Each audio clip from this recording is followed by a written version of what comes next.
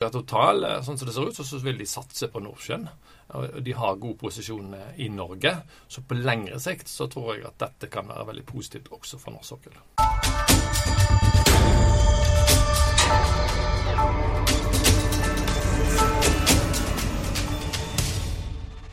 Hei, og velkommen til en ny episode av Oilcast. Mitt navn er Ola Myrseth, og i denne episoden skal det nok en gang handle om oppkjøp i oljebransjen. For den siste tiden så har det skjedd flere oppkjøp og fusjoner som får stor betydning for norsk sokkel. Det siste var nyheten om at Total kjøper opp oljevirksomheten til danske Maersk for nesten 60 milliarder kroner. Og med meg for å snakke om dette temaet har jeg fått Tore Gulbrandsøy, som er leder for Stavanger-kontoret til analyse- og konsulentselskapet Rystad Energy. Velkommen til deg, Tore. Takk for det. Hva er dine første tanker om Totals oppkjøp av Maersk Oil? Ja, nå har det jo vært salg fra mange av de store selskapene og betydelige aktører på norsk sokkel. For eksempel BP som egentlig har gått ut og solgt til Aker BP, eller Exxon Mobil som har solgt sin opererte portefølje. Men den umiddelbare reaksjonen her er jo at det er veldig positivt at du har Total, som er en av majors, satser på Nordsjøen.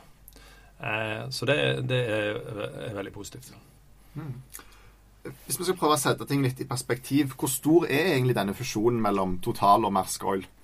Dette er en veldig stort oppkjøp, en stor avtale, og det er en av de største de siste par årene, globalt sett. Hvis vi gjør en enkel sammenligning og bare ser på hvor mye produksjon de har kjøpt, så har de kjøpt ca. 160 000 fat per dag i produksjon. Og det er noe ca.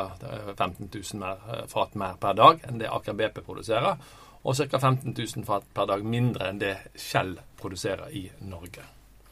Så en stor deal. Hva tror du Total ønsker med et oppkjøp som dette? Jeg tror noe av det de har kommunisert er jo at de ønsker å få mer såkalt OECD-olje, eller olje i trygt farvann. De er jo inne i ganske mange krevende land med høy politisk risiko, så de får en større andel av det i porteføljen sin. De vil også få ned break-even-prisen sin i porteføljen. Ellers er det jo klart at de blir faktisk nest største operatør i Nordvest-Europa, eller kan du si i Nordsjøbassenget. Og de blir den klart største operatøren i Danmark. Og de selvfølgelig, noe av rosinen i pølsa er jo Johan Sverdrup, men de har får også et godt, eller et interessant vekstprosjekt i UK, eller Storbritannia, som heter Kulsean.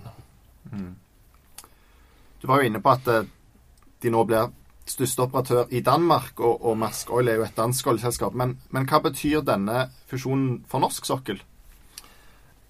Det er klart at på kort sikt så er det jo negativt, for det vil jo bety at en del av selvfølgelig Maersk Oil sin norske organisasjon vil jo mest sannsynlig forsvinne. Og så har en jo også signalisert at en del av de sentrale funksjonene vil også bli flyttet til Danmark. Imidlertid tror jeg at Total, sånn som det ser ut, så vil de satse på Nordsjøen. De har god posisjon i Norge, så på lengre sikt så tror jeg at dette kan være veldig positivt også for norsk sokkel.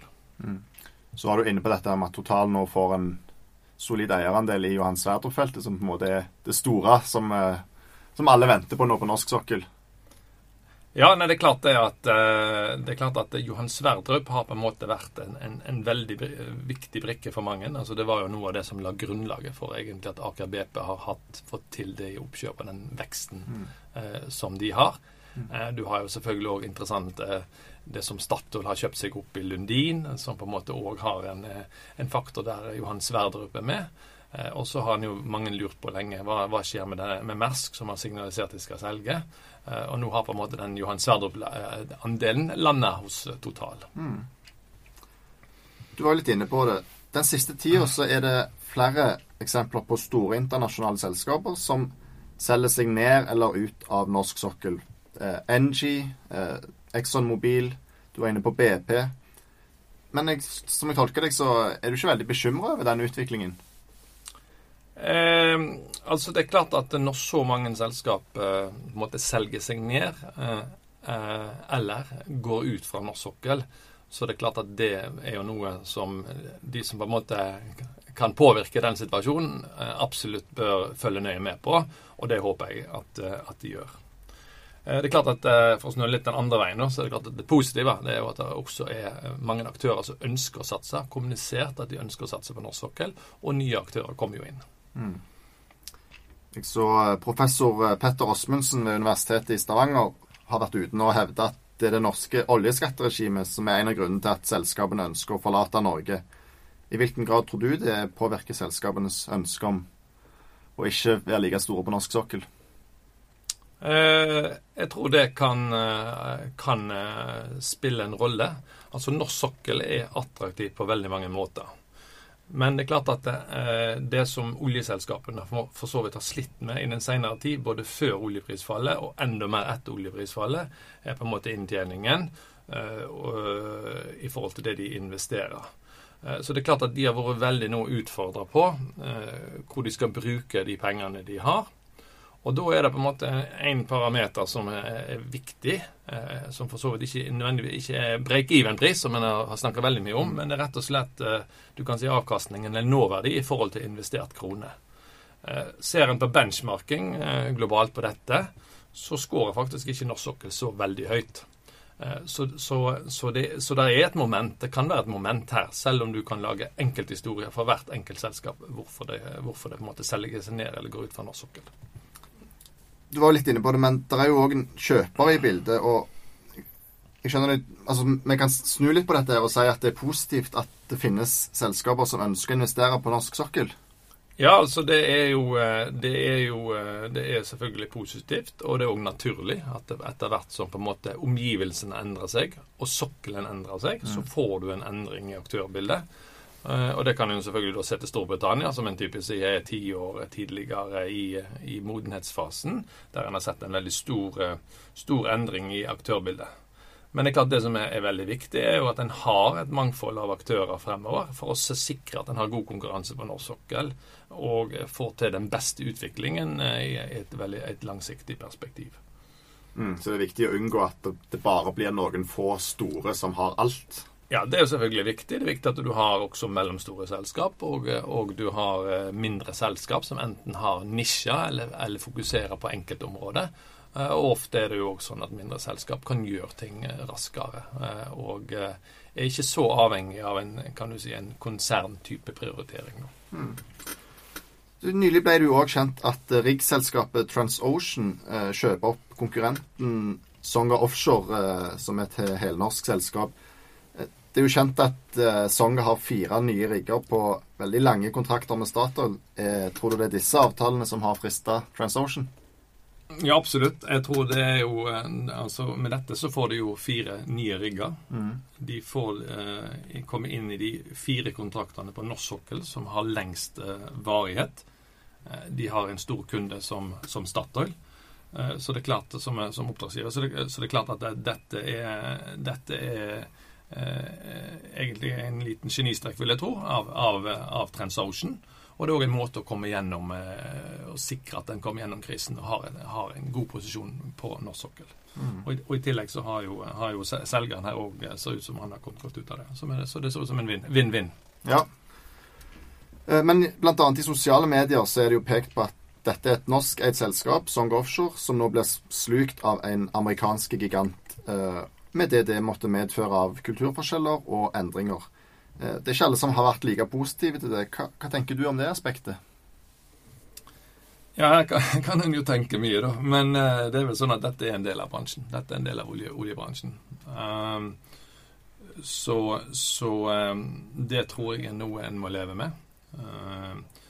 Og det er klart at her er det jo kanskje litt forskjell på oljeservice og oljeselskap. På oljeservice så har jo mange av de selskapene etter hvert blitt solgt seg ut. Nå er på en måte den neste store som på en måte ligger der er jo Aker Solutions, som fortsatt er norsk kontrollert.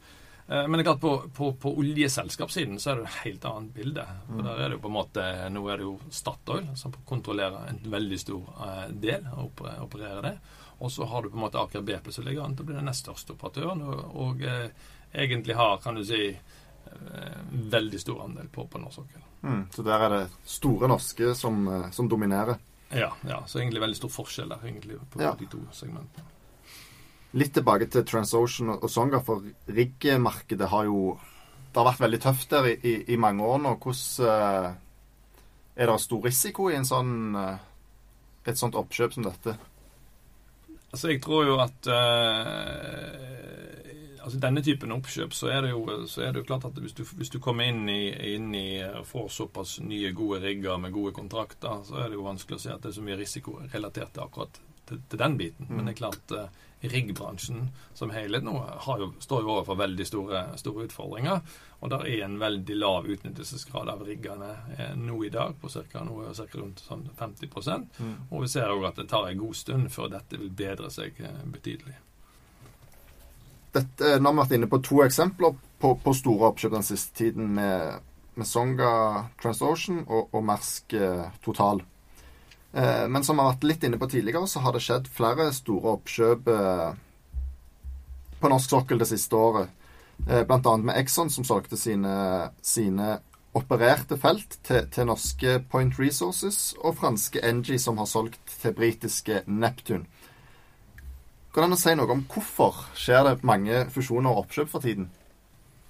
Ja, altså her er det jo mange forskjellige selskap med forskjellige årsaker til at de gjør det de gjør, men jeg tror hvis vi prøver å lage noe liksom generelle trekk, så er det klart at det har noe med at det har vært en lavere inntjening blant oljeselskapene, som vi nevnte, altså i en utvikling som har vært både før oljeprisfallet, etter oljeprisfallet. Det er klart, når oljeprisen faller såpass mye, så er det jo enda mer rom for å revidere strategien sin, og prøve å finne ut hva er det vi skal satse på fremover, hva skal vi være gode på.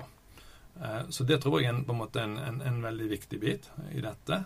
Så da har vi jo ulike typer eksempler. Du har på en måte Dong som bestemmer seg for å gå ut av olje og gass, og skal på en måte mer inn i fornybar. Og det er jo litt det samme som Engie har signalisert. Og Engie også har bestemt seg for å gå ut av olje og gass. Og du har Maersk som også sier at de vil satse mer på transportsektoren, og vil også ut av olje og gass. Så kan det selvfølgelig være andre grunner til dette, men jeg tror det dreier seg veldig mye om hva er det de tror. Altså når det blir lavere inntjening og tøffere konkurranse, så går det mye på hva tror vi kan konkurrere best på fremover i tid. Det tror jeg er på en måte en sånn viktig bit. Du var inne på det at oljebransjen har vært gjennom en alvorlig krise nå de siste årene, og nå kan det gjerne være noen tegn som tyder på at det aller verste er overstått. I hvilken grad spiller de faktorene inn når det gjelder spørsmål om fusjoner og oppkjøp?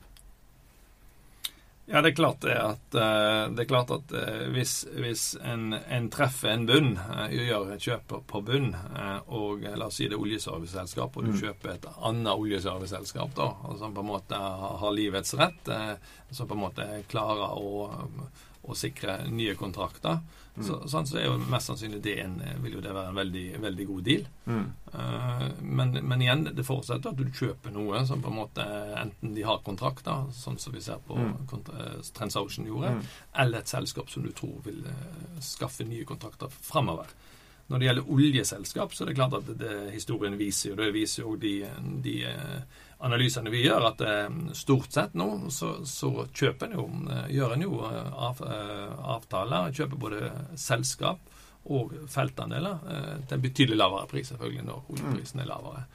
Så hvis en da tror på at oljeprisen går på sikt, så er jo det en veldig bra tidspunkt å kjøpe på. Ja, og der går det an å trekke paralleller til de fleste markeder, og man vil jo kjøpe på bånd akkurat før det begynner å stige igjen. Ja. For eksempel i boligmarkedet. Ja, absolutt. Sant? Og det optimale her er jo selvfølgelig å treffe bunn. Sant? Ikke være for tidlig ute, men heller ikke være for sent ute. Nei, sant. Tror du vi kommer til å se flere oppkjøp fremover? Ja, det tror jeg. Det er du kan si på oljeselskapssiden, både oljeselskapssiden, så har det jo skjedd veldig mye. Det har vært mye store transaksjoner.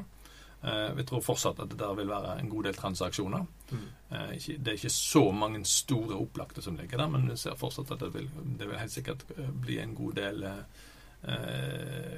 del videre både salg og kjøp. Når det gjelder oljeservice, så har det jo egentlig ikke skjedd så veldig mye. Så der tror jeg det måtte komme til å skje en god del mer. Vi har jo lagt bak oss begynner i hvert fall å legge bak oss sommeren, og hva tror du kommer til å prege oljebransjen nå utover høsten?